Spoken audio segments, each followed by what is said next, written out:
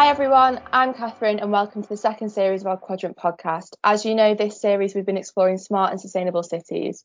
This is the last episode of this series and we're talking to Gavin Slater, Glasgow City Council's Head of Sustainability. As the host city of the upcoming UN Climate Change Conference COP26, Glasgow is constantly striving to make their city more sustainable. The city also won funding from Innovate UK to explore innovative ways to explore technology and data to make life in the city safer, smarter and more sustainable. Glasgow is making huge steps in harnessing data and pushing sustainability to improve the lives of those who live there. Thank you so much for joining me today, Gavin. How are you? I'm very well, thanks. It's lovely to be here. Thanks, Catherine. No, thank you for joining. I was interested in talking about the Future City Glasgow programme, where you received funding from Innovate UK. I just wanted to hear a bit more about that programme. Obviously, it's closed now, but I wanted to learn a bit more about that and how it's kind of started your journey towards becoming a smart city. So you're right, yes, the programme officially has closed now, but we received a very generous amount of funding from Innovate UK to look at the various different ways in which data and smart technologies could really help a city like Glasgow progress. And I think given our background in history and innovation, Glasgow was a good choice for that. So there was various different strands to the programme itself. What we tried to do was cover as much as possible using various different assets, different infrastructure, different ways to analyse and interpret data and look at what those impacts could be. And myself personally, I was specifically involved in the energy and sustainability side of that, as you probably wouldn't be surprised given my job title. But there were other elements in there as well about safety and transport. And, it involved a lot of different opportunities looking at very technical things. We did things about demand side management and using GIS mapping tools and mapping out various different aspects of the city and ways to move about the city or assets that could be used in the city to recover energy, for example, using mapping of vacant and derelict land to map out various different policy and planning constraints on land for renewables, but also to put infrastructure in place that would assist public services in the city. So a lot of the investment went into a very sophisticated CCTV system with various different smart analytic profiles that were on there that allowed us to help work with the city services, and managing various different aspects and responses to things, and things that unfortunately for the city, came in very handy as the city experienced some unfortunate events, and in other instances where the city experienced some wonderful events like the Commonwealth Games, we had this custom built incredible facility that allows us to manage the city, making sure that everyone could get about the city quickly and safely and as sustainably as possible. So the programme was incredibly big. It included the creation of the data centres and analytics around all of those kind of data sets that were collected and gathered across the city, making that data public as well, kind of easy to access to allow people to start to innovate and build apps and business opportunities out of that information. And it's continued to have an impact long since the programme closed. So that a lot of aspects of that programme, including the data side of it and specifically around the sustainability and intelligent street lighting, which is another aspect of the project which I haven't described. We took all of our old sodium lighting and started to convert it to high-tech LED lighting, which not only gave us a much better lighting condition for people moving about the city, it also made all of our CCTV much more effective because the colour rendering is much better, but it also acted as a data carrier to allow data to be carried about the city, reducing the energy costs and making people, in some cases get access to Wi-Fi and different things that may not have had that. So, that sort of extra value being extracted from assets was really useful. So, that then was carried on into other projects. So the Horizon 2020 funded EU project Ruggedized, which is a smart cities and communities project, was directly built off a lot of the work that went on in the Future Cities project. So it was a huge win for the city, and it's been a major influence in the city. But I think it's fair to say as well that for all that it exemplified the many opportunities that innovation and technology can bring with it, it also helped us understand what we as a city really needed to focus on as well. And with any new technology, new innovation, there comes a lot of noise about how this is exactly what everyone needs. But quite often you find that there are certain aspects that really improve life and a lot of other aspects that have, much less of an impact. And we definitely learned that through the Future Cities project. No, definitely. It sounded like a really invaluable project for the city, and it was really great that you guys won that funding. So obviously you said that you were more focused on the sustainability side of things. So how do you think technology will kind of support and facilitate this push for decarbonisation? Scotland has some of the most ambitious targets in Europe, if not in the world, for sustainability, and many of those we are managing to deliver on, and that is in no doubt due to technology. The transition and decarbonisation of our electricity network is down to getting to the point where technology can manage the energy load that's required and getting us to the point where we are actually through renewables generating more energy than we need.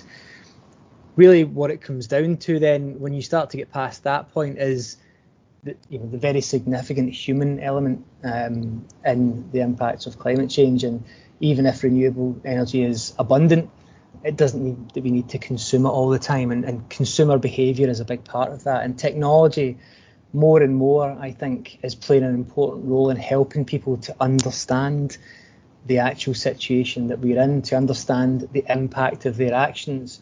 From apps that can calculate the carbon impact of your shopping from your receipts, to various different other things that are out there that are helping people to understand where they can make different or better choices, maybe in how they eat, how they shop, how they travel. Technology is having a huge role in that. And, obviously things like electric vehicles and different heating systems in buildings are allowing us to transition away from fossil fuels. And it's technology dependent, it really is. But while I say all that, and that's all really good and interesting stuff, I think there is another challenge as well, and the rate of change of technology and the rate of change of innovation can make it quite difficult from a public policy position to bank on one type of technology. So, there's new technologies coming out every other month that are purporting to do all kinds of wonderful things, which makes massive transitions quite challenging, because you never quite know if there's another new technology just round the corner waiting to be even better. No, it's actually really interesting you say that, because I've never thought about how rapidly technology changes and how that can impact the technologies that you choose. So it is really interesting, and I guess that ease of access to data that people have does, I think, really help show the areas that need to kind of be tackled the most.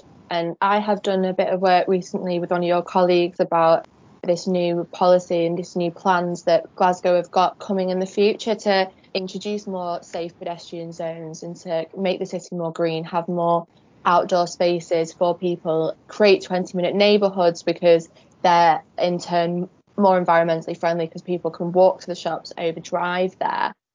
Is there anything else happening in Glasgow at the moment that you can tell us about that kind of shows that drive to harness technology to improve the lives of the people who live there? Yeah, I mean, there are lots of things going on all the time, and there are a few there are many that would be worth mentioning, and probably don't have the time to go through them all. But we have done various different things around mapping. Mapping has been a really big thing as people have got to the point where everyone basically has a map in their pocket all the time. We are able to map things about the city that, information that people wouldn't have had previously, that helps them make decisions and move about the city. And, we have brought in like the automated cycle hire, the mass automated cycle hire, which is accessed through technology, through mobile phones, booking it that way. We have installed more and more sensors across the city, which allow us to monitor in real time other particulates that we hadn't previously looked at, other chemicals. So we can, we've always monitored air quality, for example, from transport through passive methods in collection tubes, whereas we are now looking at more active, smart ways of doing that through integrated sensors that are integrated into our street lighting columns. We're using our street lighting columns also to charge electric vehicles, so we're bringing together a whole range of different technologies which are helping people to get the services they need without over cluttering the streets or making life more difficult or it harder to get about as well. But at the same time, we have to be very aware that when we make this transition from where we were, I guess, to a more sustainable net zero future, net zero carbon future, we need to be looking at ensuring that that transition is just. And that's a really, a key focus for Glasgow. And I think it's something that's set the city aside across the world, is that focus on making sure that we take the whole city along with us. So there's lots of stuff going on in the city, and obviously with COP26 fast approaching, there are more and more things happening to help us understand what the city's doing. We've declared a state of climate and ecological emergency. We're about to produce this month our finalised climate emergency plan, and a lot of that and the solutions that proposes are concentrated on data. They are concentrated on technology. We have a circular economy route map that we produced at the end of last year, and again, a lot of the stuff that's in there about building facilities. You mentioned the 20-minute neighbourhoods you've been speaking to my colleagues about. We want to make sure that people are able to access the circular economy and to reuse and repair whatever it is they have, whether that's electronic devices or materials or textiles, in their local area. And quite often the way to do that is to make them aware through technology, to make them aware that on a map there is a facility nearby that they can take their laptop and get it fixed, as opposed to buying a new one, or to take their clothes to be repurposed for someone else instead of being thrown in the bin. So there are a huge number of things going on that really accelerate that transition to where we want to be as a net zero carbon city, which are almost always underpinned by technology. Sure, there is a lot going on, and like you said, it is COP26 is on the horizon, and I'm sure for you as the city's head of sustainability that must be incredibly exciting that you are the host city. Do you think that Glasgow's drive to really push these sustainable goals, targets and projects and the Future Cities programme and all the other things that the city has been doing to support these decarbonisation goals, do you think that is why you were chosen to be the host city of this incredibly significant and important conference? I think Glasgow's position on the global stage is fairly well recognised now. I think it's understood that Glasgow is a city of innovation, it's a city of creation, it's a city of endeavour, and we have gone a long way from being fundamentally responsible for the Industrial Revolution and the impact on the climate to being one of the front runners, one of the vanguard cities in terms of moving beyond that carbon-rich, carbon-intensive past to one of being sustainable and net zero carbon. And we've done that through a lot of hard work. We've done that through a lot of partnership working and a lot of innovation. We've done some incredibly interesting things like the Sustainable Glasgow Partnership, which has shown that as a public sector organisation, we have reached out to all of the other major stakeholders in the city. We've reached out to the private sector and looked about how we deliver in partnership, how we make that transition in partnership. We have created the £154 million Glasgow Recycling and Renewable Energy Centre, which takes 90% of the waste that previously went to landfill and turns it into electricity and heat. And that electricity goes onto the grid and is tens of thousands of houses worth of electricity. So we've done many interesting things, and have always been at the kind of front of policy when it comes to justice and climate justice, and that's been recognised. We are the member of many major networks like C40 and the Carbon Neutral Cities Alliance, and the Rockefeller 100 Cities, which we have been invited to join on every occasion, and that's based on our reputation of partnership working and really driving forward innovation. So I think COP26 is, yes, as you say, it's a terribly exciting thing to have happen.